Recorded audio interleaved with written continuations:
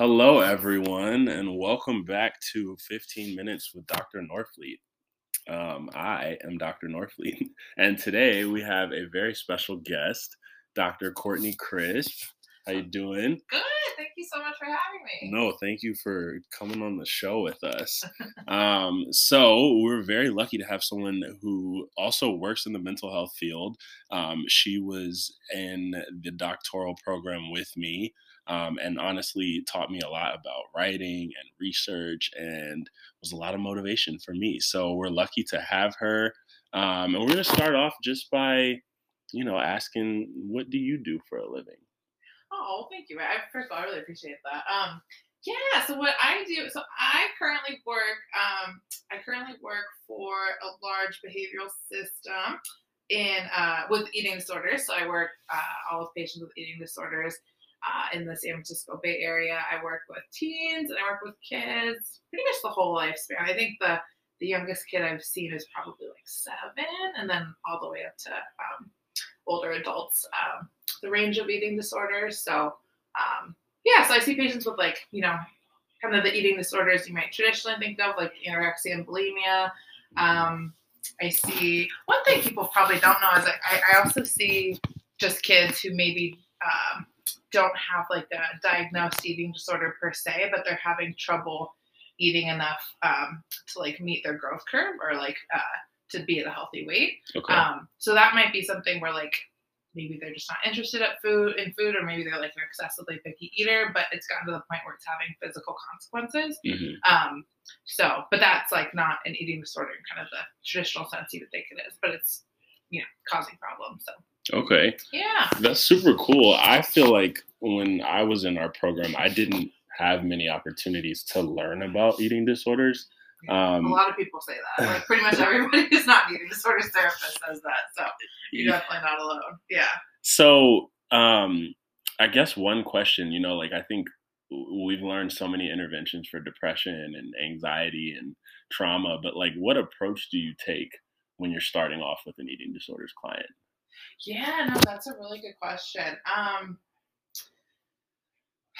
Yeah, so I guess when I'm first like assessing a person with eating disorders, I think one of the first things we look at that is different than any other mental health disorder is we look at medical stability. Okay. Because eating disorders are so physical.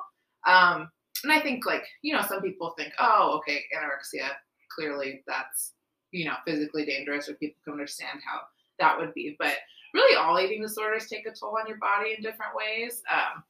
For individuals with binge eating disorder, for example, that can really take a toll on your liver. You can have a lot of GI and stomach issues.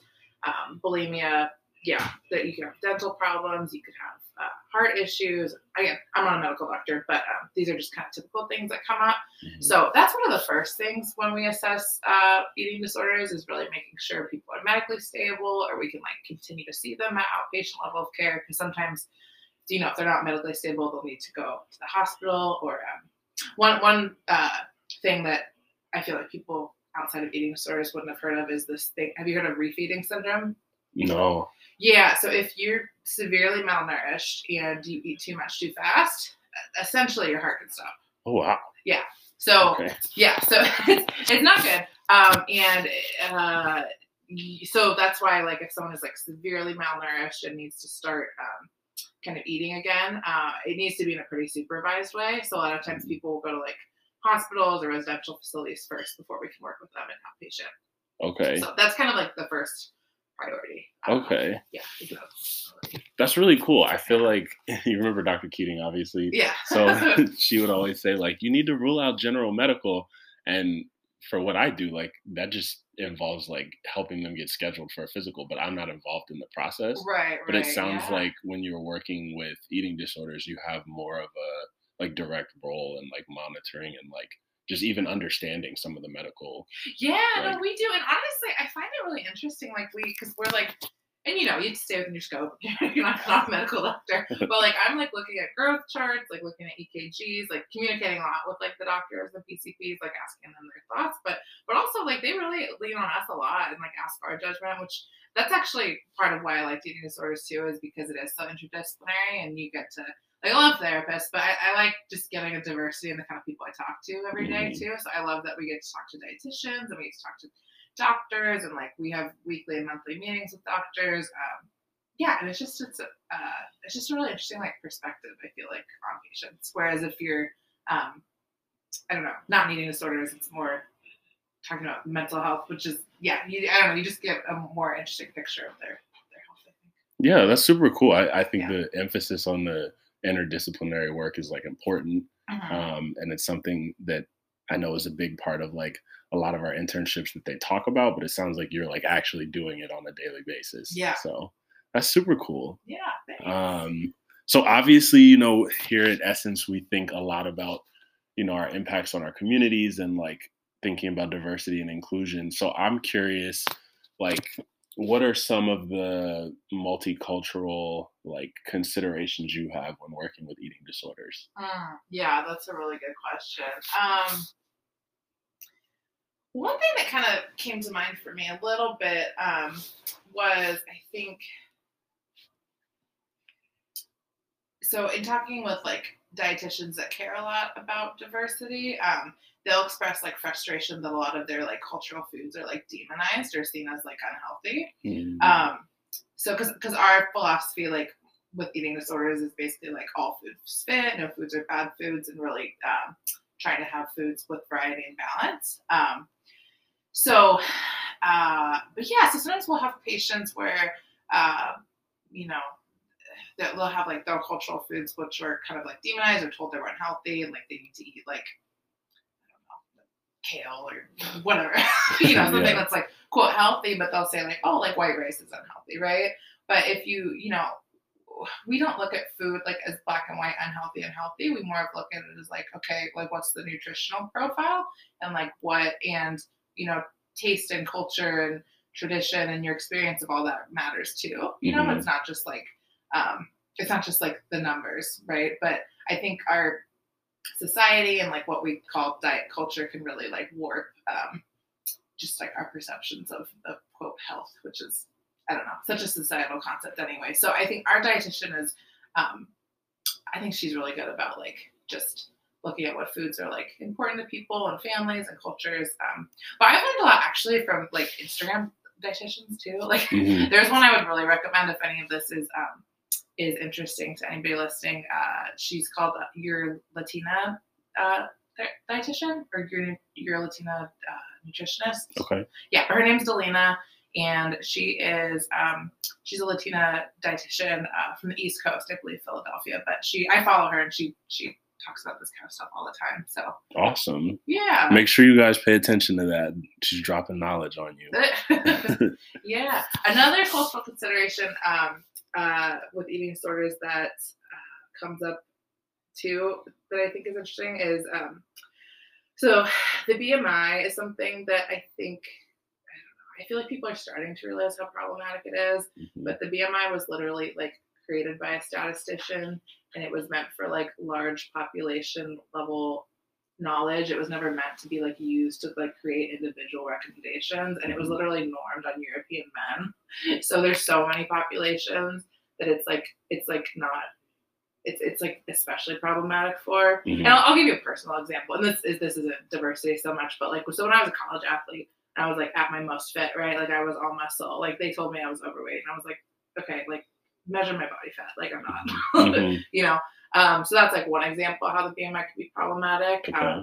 The BMI is problematic with people that are especially short and especially tall, just because of how the math equation works. Right.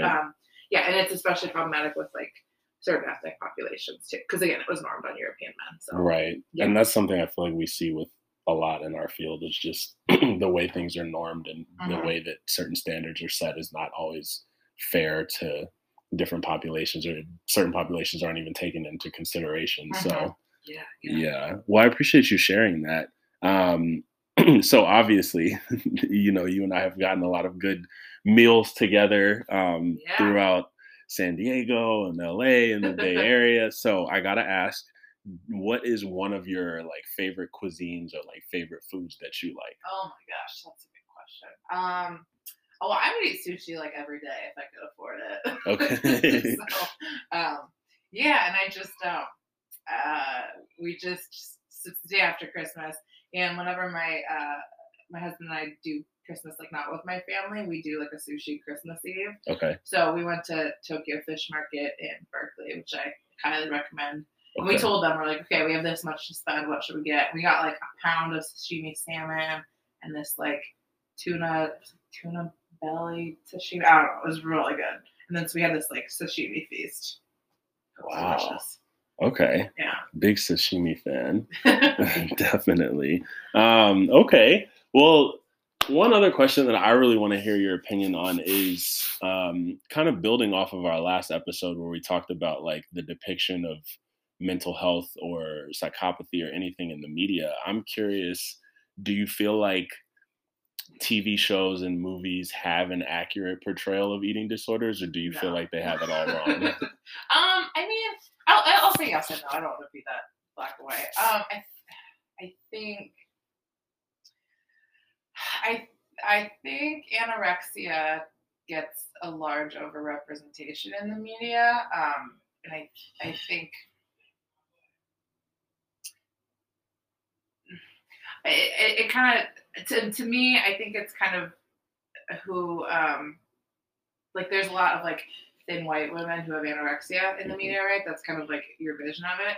But in reality, like there's all kinds of people who have anorexia and there's lots of other eating disorders too. And I think that those just don't tend to be portrayed as much because I think there tends to be this narrative that like, oh, this is like the kind of like person in the media we can like feel sympathy for, right? Or like almost like kind of have this weird fascination with. Yeah. So I think one small slice of eating disorder world is like very overrepresented. And there's a lot of people whose like stories aren't told. Is what I would say. Yeah. Okay.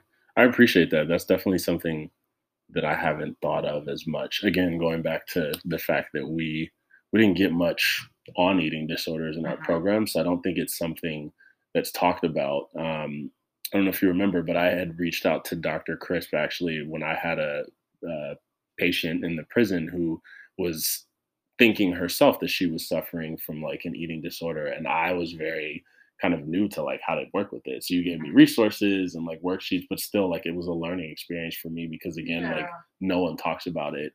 And I think, and you're probably not, you're not used to asking their patients about their food or their, it's a different way of thinking, right? It's kind of like, I don't know. I think if you're not used to it, it can feel kind of personal at first. Yeah. Okay.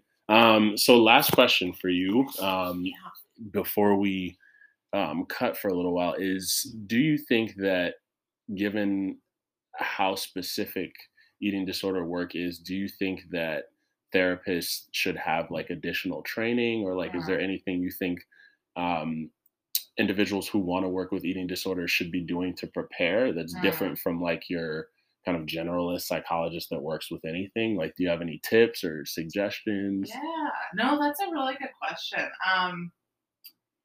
Yeah, no, and I mean, first of all, I completely empathize with the fact that like eating disorder training can just like be hard to get sometimes. Yeah, no, but I definitely think you want to practice within your scope of competency, right? And like you said, like most people just don't get that kind of training in your doctoral programs. So for me, I mean, I worked with eating disorders in before my doctoral program, but I was also like, okay, I need to definitely get this specialist training, like as a therapist, as a psychologist now. So my postdoc is where I kind of got that specific training. Yeah, which I mean, I think that's really a good place to get training is postdoc, or I think there's different like certifications or trainings you could do if that's something you're interested in. I would just you definitely want to operate within your scope of competency. And again, with eating disorders, I think it's just the medical piece is so important, and the interdisciplinary piece is so important. So even if you're working with somebody outpatient, you want to make sure like, okay, like are they working with a dietitian? Like have they kind of had their medical stuff checked? Like you want to take all that into consideration. But that being said, like I think there's a lot of times like when I was working at the hospital, like in my internship or during grad school, like a lot of times people would be working with patients with eating disorders and maybe it wasn't their like predominant thing. And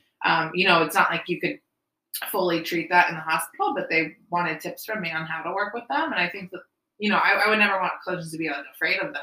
I would want people to feel comfortable, to not just like ignore it, but to like try to work with it too. So because I think a lot of knowledge from other treating other like conditions can be applicable to eating disorders too. So Okay. yeah. Well, thank you. I really appreciate getting a chance to hear more about what you do and like your kind of insider knowledge on like a very specific subfield in Yeah. psychology. And I also really appreciate the cultural lens that you put on it and like talked about like how certain foods are demonized or just like how certain people aren't understood or having their stories told.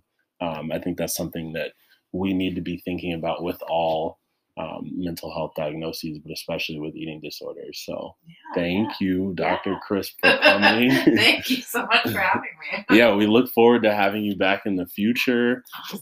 Anytime. So, yes, thank you so much for everyone listening. I hope that you have a gentle holiday. And if you don't celebrate any holiday, I hope that you have a good day off at some point. We will be back again next month. And thank you for listening.